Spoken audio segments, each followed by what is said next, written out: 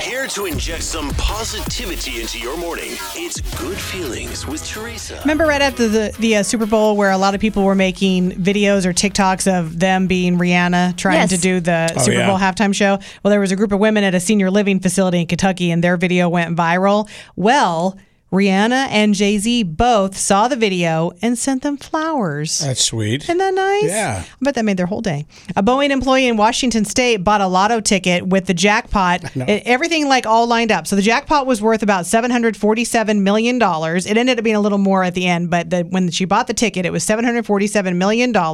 And so she was like, oh, okay, well, I work for Boeing. So she ended up buying a ticket because of the 747. She used the number 747 and she won. Isn't that cool? That's amazing. Really isn't it? cool. Mm-hmm. Yeah.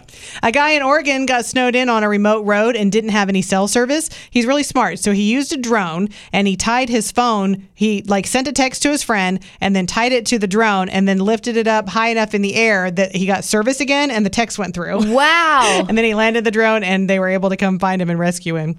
And finally, I love this one. A cemetery in Iowa used to have two geese named Bud and Blossom, a male and a female, and they were mates.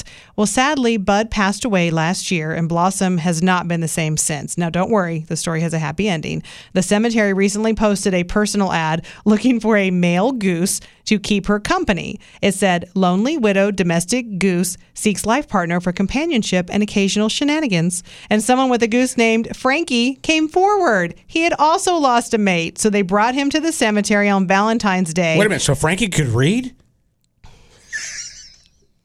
Got him. That was like a really sweet story, sorry, and go I was ahead. totally getting to the end, and you ruined it. I apologize. Oh, they're happy ever after.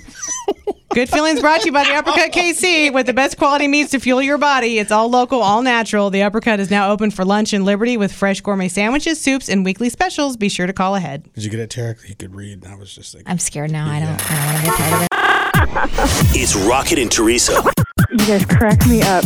You guys are awesome. on Mix 93.3.